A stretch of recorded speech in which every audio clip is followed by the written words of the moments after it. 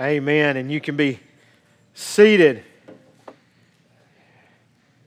You know, as Brother Ed was just saying, we definitely need to be praying for our students.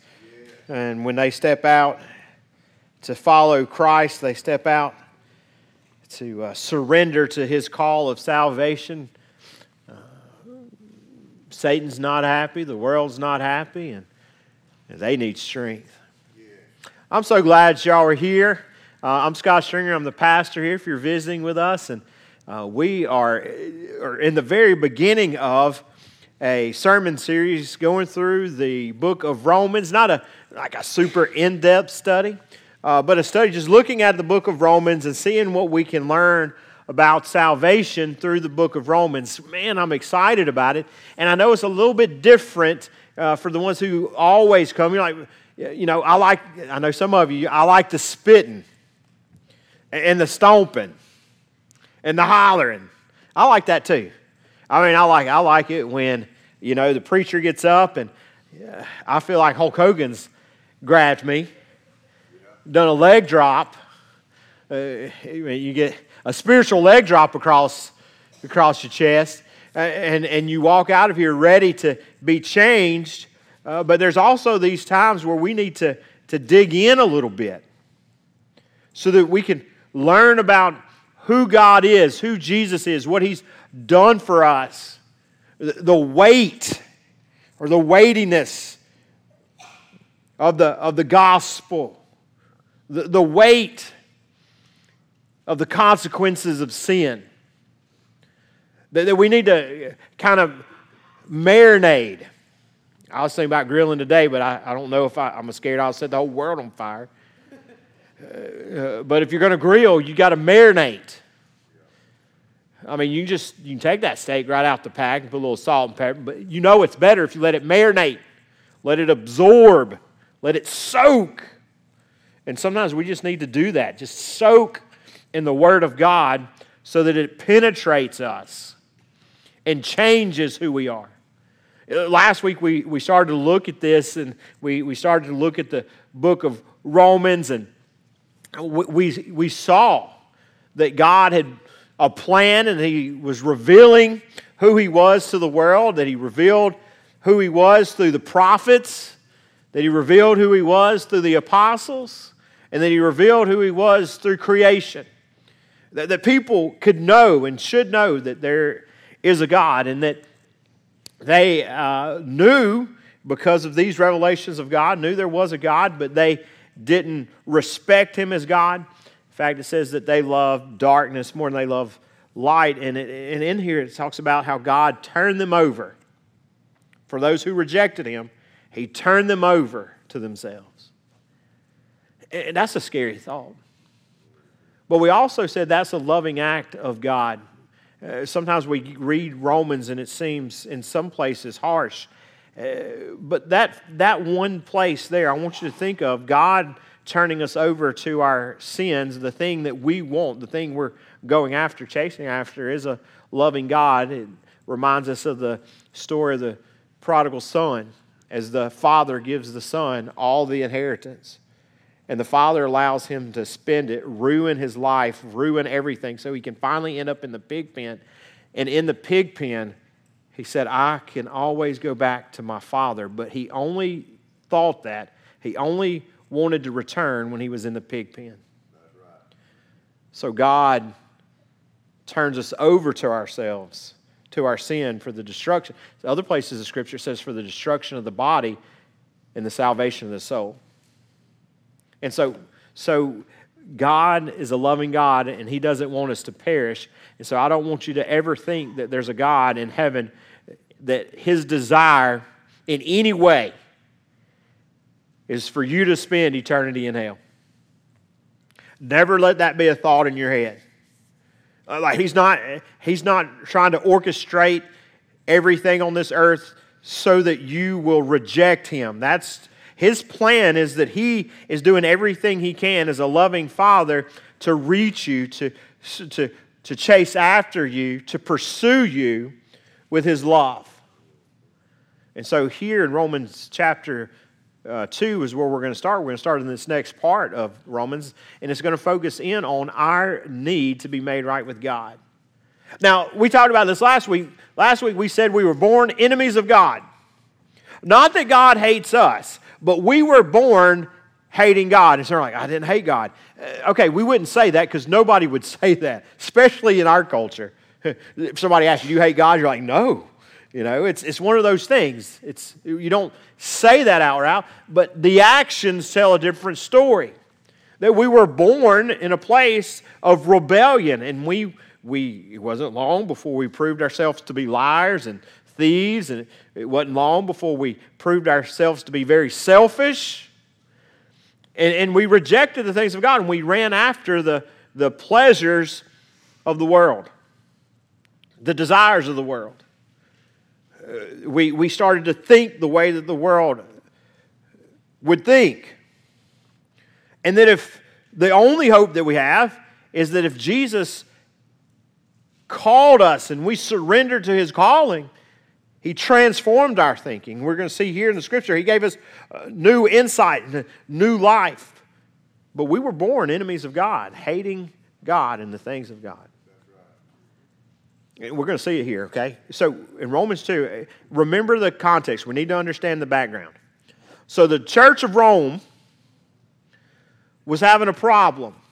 Remember, the Jews were cast out of Rome for a while. They were able to go back after a while. When they went back, the church didn't look like it looked when they were there. You know, the Jews at the time were kind of the leaders within the church because they had studied the Scriptures. They understood the Old Testament. They understood the law, and they were making the connections with Jesus. But in the absence of the Jewish people, a lot of these Jewish traditions have now died off in the church of Rome, and now the Jews are coming back and like, oh, hold on, wait a minute. Where are all these traditions that we had?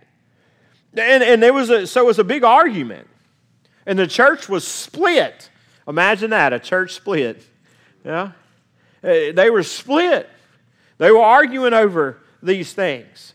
And so the book of the Romans was written to confront this, to bring unity, okay?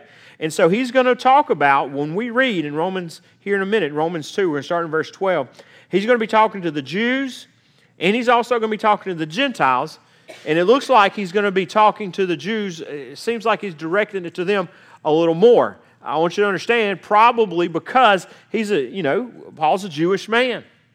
He makes that connection. And so as we read this, understand he's bringing unity between these two groups with the truth.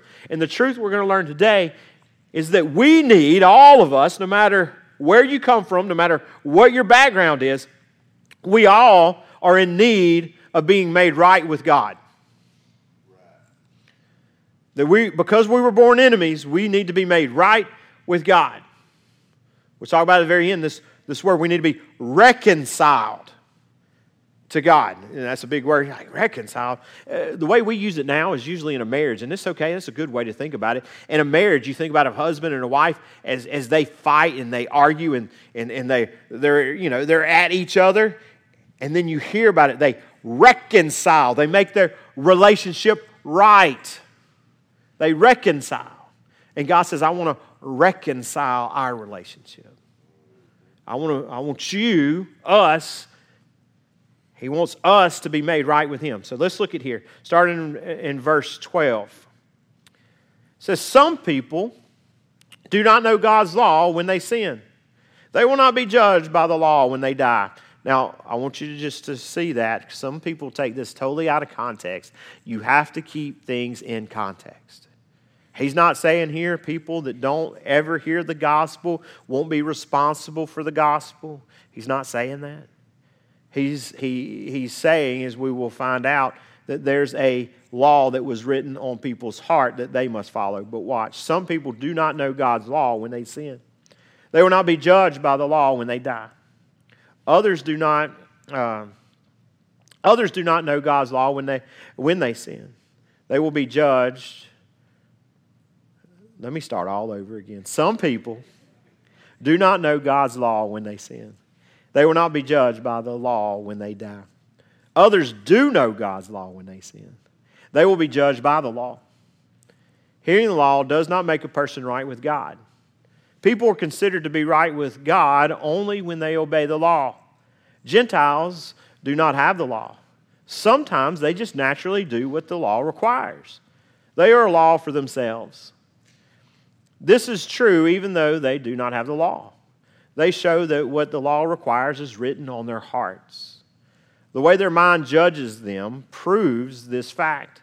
Sometimes their thoughts find them guilty. At other times, their thoughts find them not guilty. This will happen on the day God appoints Jesus Christ to judge people's secret thoughts. This is part of my good news. Man, that last part, it kind of cracks me up. This is part of my good news. What is it? He goes, when Jesus judges your secret thoughts, that's part of my good news. It doesn't sound good to me. Like, I know what I think. Anybody else with me? You're like, really? Amen. The secret thoughts, God's going to judge those, and so that's good news? God's going to look at every thought you've ever had about everybody. Hateful, lustful, corrupt, whatever it is. And He's going to judge it. Good news. But it really is, and we'll get to why, but it's this idea the gospel has to start here. First Paul starts with the idea of obedience to the law versus possession of the law. Because he's looking at the Jews and the Gentiles. The Gentiles just are people who aren't Jewish. And he said, Jews, you had the law. You had the law, but you didn't obey it. And then you have these other people over here who didn't have a law, and they did obey. And so he's saying, look, possession of the law is not good enough. It's not just possession, it's obedience. And so here's what he says. We're not right with God because our doctrine is correct. We're not right with God because our doctrine is correct. Now this is a shocker for us here in this church culture we live in. Because in the church culture we live in, such emphasis is placed on correct doctrine, and it should. Correct doctrine is thinking right about what the Bible says. Understanding the Scripture in the right way. That's what it's talking about. Correct doctrine. But what we see here is what Paul's saying is just because you have right doctrine doesn't mean you're right with God. And you may know these people. Have you ever met the person that knows what the Bible says, what the Bible teaches, but yet they're mean as a snake? Like the love of God's not in their heart at all? It's not good enough just to know.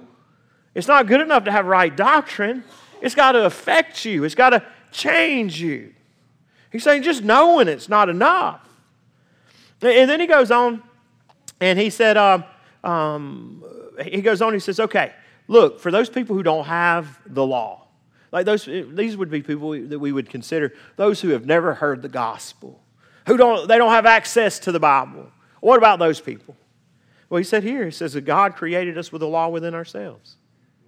That there's a raw law that's written on our heart. That we know the difference between right and wrong because God put that in us. God placed this law in our, and we see this because every culture has a set of laws. And those set of laws come with consequences. There's even some laws that are so grievous that if you break those laws, they deserve death. Where's that idea that sin equals death? Where does that come from? This raw law that's written on the hearts of man. They may not have access to the Scripture, but they understand there's sin, and sin leads to death. Most cultures would agree that stealing is wrong. How do they know stealing's wrong? Because it's written on their heart. Most cultures say that murder is wrong. It's an evil thing. How do they know that? How do they know that life is given and taken by God alone? Because it's written on their heart. They know that life is something that they shouldn't take because it doesn't belong to them. That it's a rejection and rebellion against the holy God. And so this law that God has given us is written on our hearts. So God has this written law that the Jews have, and then He has this law that was written on the hearts of non-Jewish people, on the Gentiles, those people that were apart from the law. And he says your conscience is proof of this law. The fact that your thoughts can cause you to feel guilty. Your conscience is a proof that there's a law that's written on your heart. And so, what does this tell us? He's making a point that everyone has a law of God, written in the Old Testament, New Testament, written in the Bible, or written on our hearts, and everyone has a law of God that must be followed. That there's not one of us that doesn't have a law of God that doesn't have to be followed. That every one of us have this law written, either on paper or on the heart. And our conscience is proof of this law. Now, here's the thing. And he's going to continue to make this case. That if there is a law, written or implanted, that we're all lawbreakers. That there's not one of us that hasn't broken the law that God has given us. Amen. That we're all lawless. So he's making this case that none of us, if you're Jew or if you're Gentile, there's none of us that are exempt from the law of God. That's right. And that just because you understand it correctly doesn't mean the law is your friend. Amen. So Romans chapter 2, 25 through 27. Circumcision has value if you obey the law. Let me stop right there for a minute. Circumcision, let's just talk about it for a second. I know parents, you're like, my kid's in here. I'm not going to go in detail. Kids, go home and ask your parents what circumcision is. Circumcision, though, was a sign given to the Jewish people that they were His chosen people. And why was this the particular sign? Because some people wonder, why did God give them circumcision? It's such a strange thing. Because He wanted them to be a group that was set apart, different than the rest of the world. And He wanted them to follow Him and not the lust of the flesh. Amen. And so the sign that they were going to follow Him, well, they were going to cut away part of the skin, the foreskin, part of the man that is responsible for the most lustful thoughts that a man may have. Right. And that we are cutting away the desires of the flesh to follow the will of God. Amen. So now it makes sense. Like, okay, that makes sense. You're like, why just the man though? Because the men, you're the head of the home. You're the priest of the family. So here is this circumcision, and the circumcision was a sign of the promises of God. And that the people of Israel, the Jews, were set apart, different from, and they would follow God. But this is what he says, circumcision has value if you obey the law. But if you break the law, it is just as if you haven't been circumcised. So if you break it, you might as well not even been circumcised. 26. And sometimes those who aren't circumcised do what the law requires. Won't God accept them as if they had been circumcised? Many are not circumcised physically, but they obey the law. They will prove that you are guilty.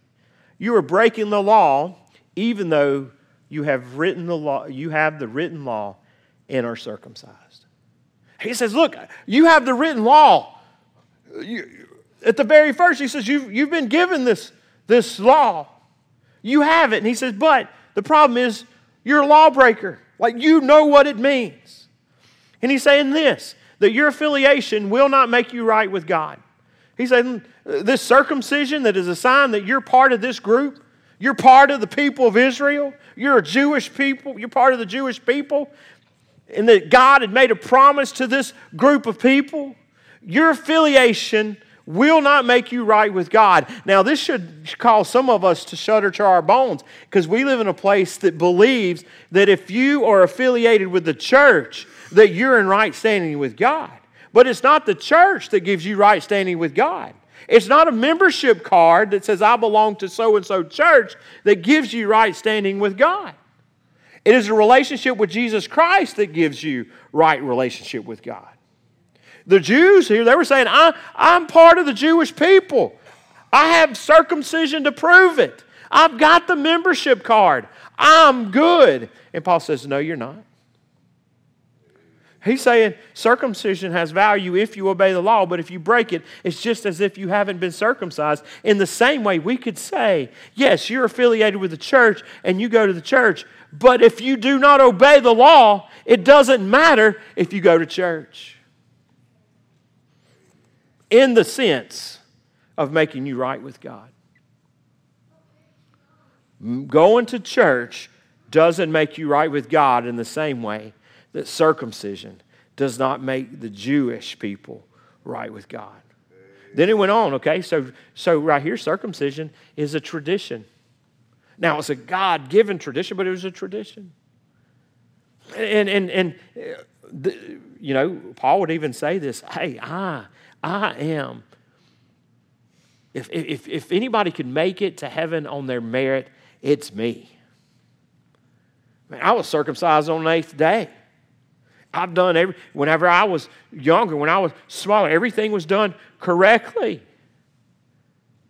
But what we find here for us is tradition doesn't make us right with God. Like the traditions that we have in the church and the way that we do things. It may be that, hey, my tradition is to come to church every Sunday. My tradition is to read the Bible every Sunday or every day, every morning is to read. My tradition is to wake up every morning and say the Lord's Prayer. That does not make you right with God the same way the circumcision did not make a Jewish man or woman right with God. So the law, what we find here, Paul says the law, you've been given the law, either written law or law written on your heart. You've been given that law, but you break that law. So the law doesn't make you right with God. For us, we would use a different word. The rules. The rules don't make you right with God. Man, we are people of rules, aren't we? I don't know, but some of you probably grew up in a tradition where you had lots of rules, and some of the rules weren't even in the Bible. Y'all had like extra rules. That's like Pharisees. They do that. Like you not just follow the Scriptures, you got to follow those extra rules. Yeah. I mean, if you dip, you're going to hell, right? You heard that? That's not true, okay? See, if you took me out of context right there, that's going to be the one thing that makes it on the internet. Somebody's going to get that. All right, but somebody might tell you, you dip or smoke, you're going to hell. Where's that in the Bible? It's not in there. You don't even, there's not even, tobacco is not even mentioned. Now, I know some of you are like, but you're talking about the body being a holy temple. I get it, but it's talking about sexual sin, okay? It's not talking about if you smoke or if you dip. If we're going to take it that way, we're all in trouble because you can't drink soda, you can't have fried chicken, salt's out the door, you got to work out every day, and I see some of y'all, you're like me, you don't want to work out, okay? And so we like to throw these things out there when we're trying to convince somebody else, but the thing is, our rules, it's not in there.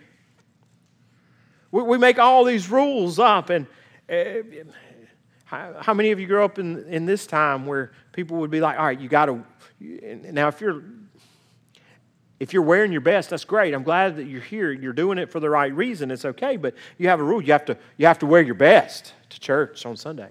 You hear that? What's your best, and who gets to decide that? You know who usually gets to decide that? Whoever made the rule, I guess. And since God didn't make the rule, the person gets to make it. And so the person's best is a tie. And now you're miserable with a tie and a coat on at church, and you hate it. And not to mention, parents, this is part of the reason we do it, so you don't have to fuss and beat your children and put them in dress shoes they don't want to wear, because it puts blisters on their feet. And y'all didn't have that experience growing up? Yeah? Okay. Now, but if you dress all, now, hold on now. But if you dress up, like on purpose, and you're saying, God deserves my best because I'm meeting the king, well, you got the right heart. But if you're doing it for somebody else, you got all wrong. But there's a lot of rules right there, isn't there? We like to follow rules. Here's one of your favorites, all right? You can't watch rated R movies at the movie theater, but you can at home. Y'all had that rule? And Paul's making this. It's not the rules, it's not tradition, it's not affiliation that will make you right with God. Those things will not make you right with God. He's saying there is a law, and that law has been given to everybody, and every one of us have broken that law. Now, he goes further. Romans 2, 28 through 29, he says a person is not a Jew. Now, this is huge. A person is not a Jew. Now, they're sitting there going, I'm Jewish. Hold on. Wait a minute. Because if you're Jewish, you have promises of God. He says that a person is not a Jew if they are a Jew only on the outside. A Jewish person said, you can't make me not a Jew. These people, they would have been so upset. Like their whole identity was defined by the affiliation and the tradition. It sounds a whole lot like us, right?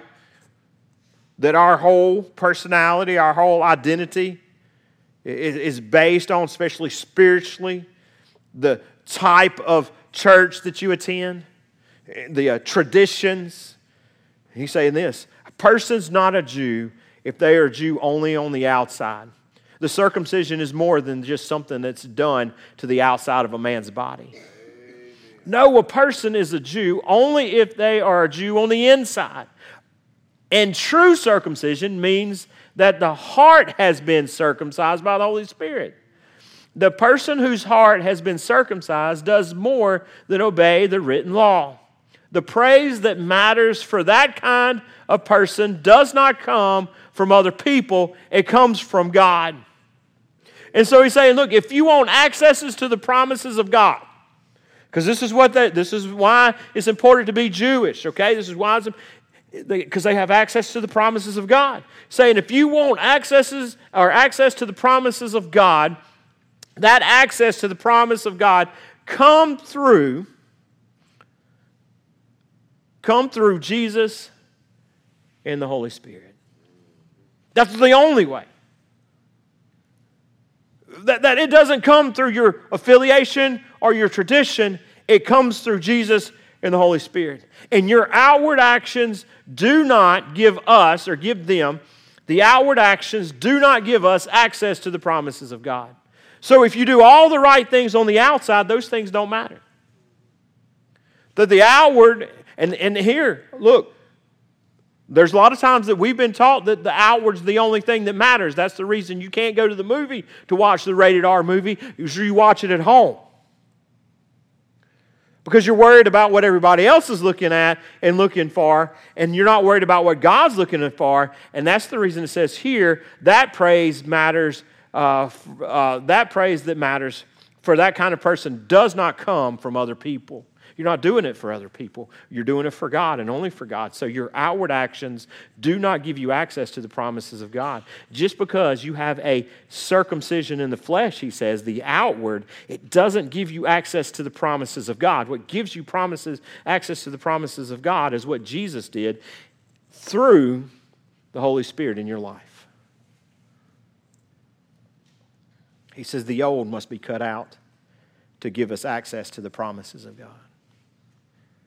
He says that what has to happen is that your heart has to be circumcised. And so what is the circumcision? It's the cutting away of the flesh. He's saying, I want you to have a change in heart, so much so that your heart is different and it doesn't long for the things of the world. It doesn't long for selfish things, but it longs for the things of God.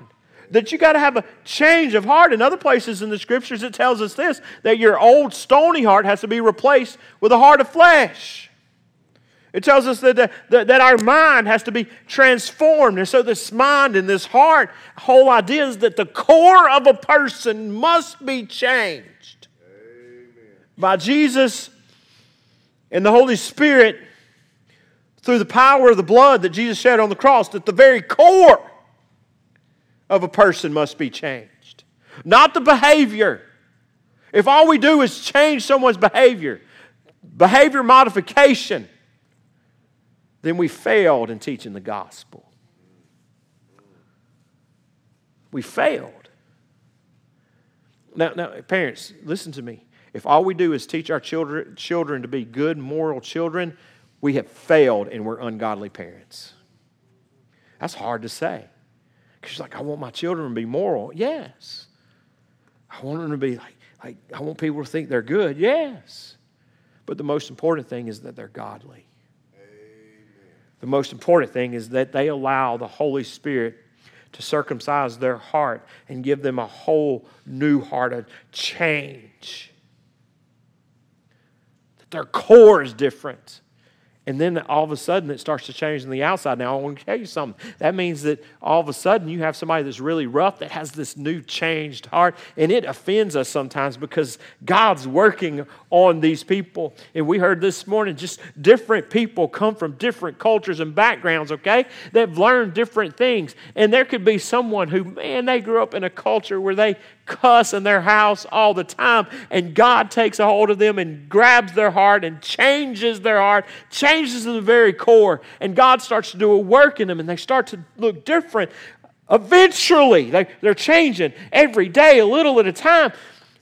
But you're right, but we as that grew up in the church, we want them to look perfect. We want them to walk the line. But they don't know that yet. God's working on them. And so then all of a sudden they share the gospel, and then sharing the gospel, they cuss a little bit. And you're like, what are you doing? You can't cuss. And they don't know any better. And all of a sudden we kick them out or talk about how terrible they are. And the truth about it is most of us, we don't share the gospel at all. The core has got to change. And as the core changes, the outward changes. It may not change immediately, but it will change eventually. Because to have contact with the Father, to have contact with Jesus, to have a heart that is circumcised, a person can't stay the same. He comes on and he says, all right, if we need to sum all this up, and here he comes. He's summing it up. Almost done. Can y'all believe that? Seems short, right? Romans 3, 9 through 20, it tells us this. What should we say then? Do we Jews have any advantage? Paul said, not at all. We have already claimed that Jews and Gentiles are sinners. And everyone is under the power of sin. That we're all lawbreakers. That we've all been given a law and that we are all lawbreakers. And the law doesn't save us or make us right with God. And now he goes into this Bible study. He starts giving us scripture after scripture after scripture. He tells us it's written. And he tells us, it comes out of Psalms and Ecclesiastes. So first in verse 10 he quotes. And it says, no one is right with God. No one at all. No one understands. No one trusts in God. All of them have turned away. They have all become worthless. No one does anything good. No one at all. And then he continues in 13. He quotes Psalm and he says, their throats are like open graves. With their tongues they tell lies. The words of their lips are like the poison of a snake. If you don't think that's true, just go on Facebook. Verse 14, their mouths are full of curses and bitterness. He quoted Psalm 10 there. And in 15, he goes further and quotes Isaiah. They run quickly to commit murder. They leave a trail of harmful actions. They do not know how to live in peace. And then 18, he quotes Psalms 36. They don't have any respect for God. So in 19, what the law says, it says to those who are ruled by the law, its purpose, listen to this, its purpose is to shut every mouth and make the whole world accountable to God. So no one will be considered right with God by obeying the law. Instead, the law makes us more aware of our sin. Law cannot make us right with God. Amen. Now look, I want you to see something. You're like, well, why did God give us the law?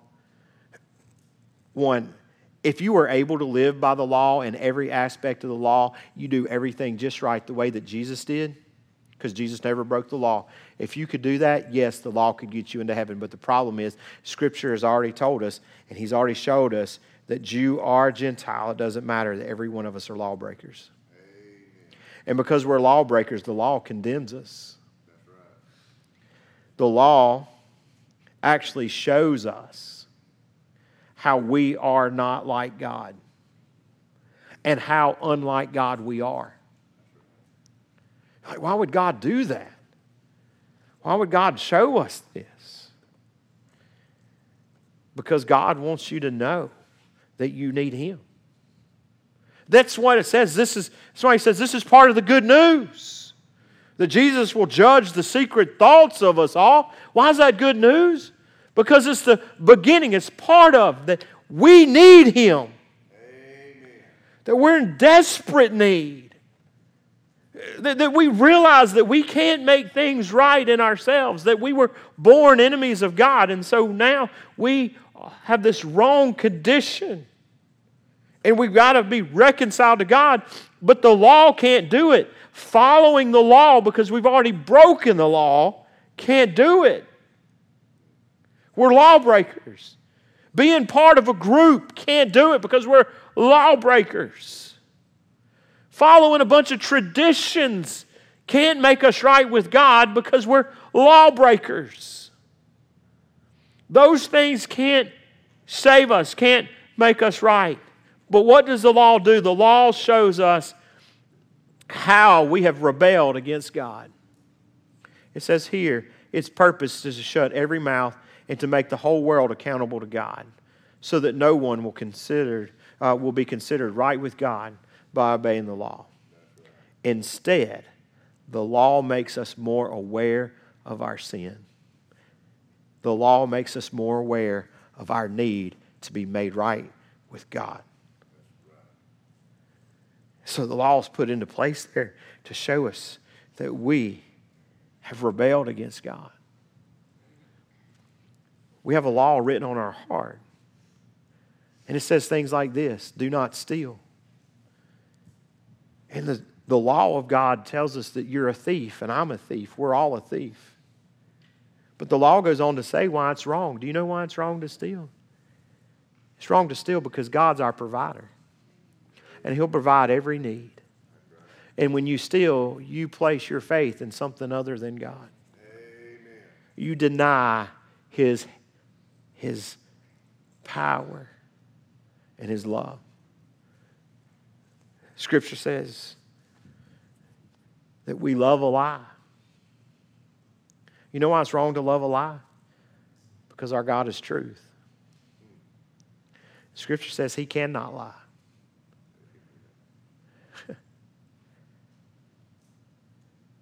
It shows us how unlike God we are and how big of a need we have to be made right with Him. And as we read this law, as we understand it more and more, it doesn't matter if you have the law or if you don't. It doesn't matter if you follow the traditions of things like circumcision or not. It doesn't matter if you show up to church or if not.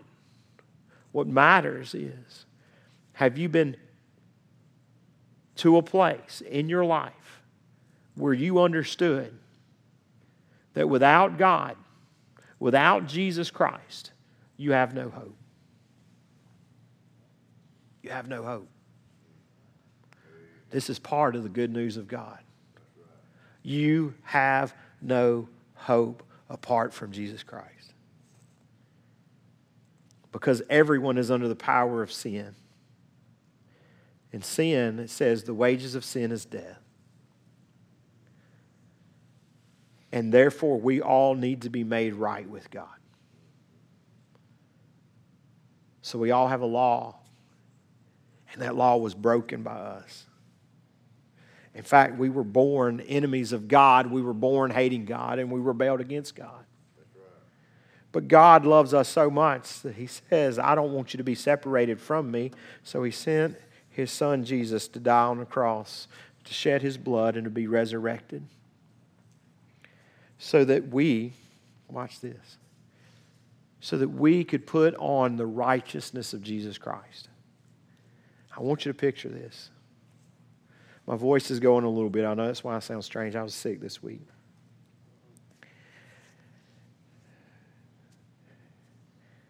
I want you to picture the day of judgment. There's really only two things that could happen. One, you stand up before the judge, God. And God judges you according to His law. And He's not going to look to see if you obeyed most of the law. Every law. Every law. The same way if, you break into a store today, you rob them, and the police officer shows up and arrests you. You're not going to have a defense saying, I obeyed most of the laws. Like I didn't speed getting here. I didn't speed leaving. You're like, that doesn't matter. But, I drove on the right side of the road. I didn't swerve. I didn't. Yeah, but you broke the law. And your defense can't be, but hold on, judge. Hold on, wait a minute.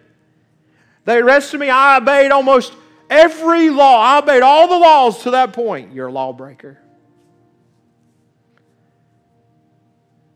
And the law has been given to us through the Word of God, and He's also given us the law that's written on our heart. And when we stand before God, we will be judged by the law that's written on our heart that He's given us, the law of our conscience, or we will be judged by the law that's written in the Word. And in both cases, we fail. And in both cases, we will be considered lawbreakers. And I love, it says here that the law was given, and part of the purpose is so that every mouth will be shut. On that day, if that's you, if that's where you stand before a holy God and you are considered a lawbreaker, you will not object because you will know, standing before a holy God, that you are a lawbreaker. And at that moment, you will know that there is no hope for you. That your only hope was when you were here on this earth and salvation was offered to you and you rejected it. There won't be an objection. Because when we as sinners stand before a holy God, there will be no question. Or the better scenario, the one I love. Because I know I was born an enemy of God. And I know the scriptures that Paul quoted talk about me. Liar, mouth full of poison, like a viper. Leaving a trail of hurt in my wake as I traveled through life with regrets.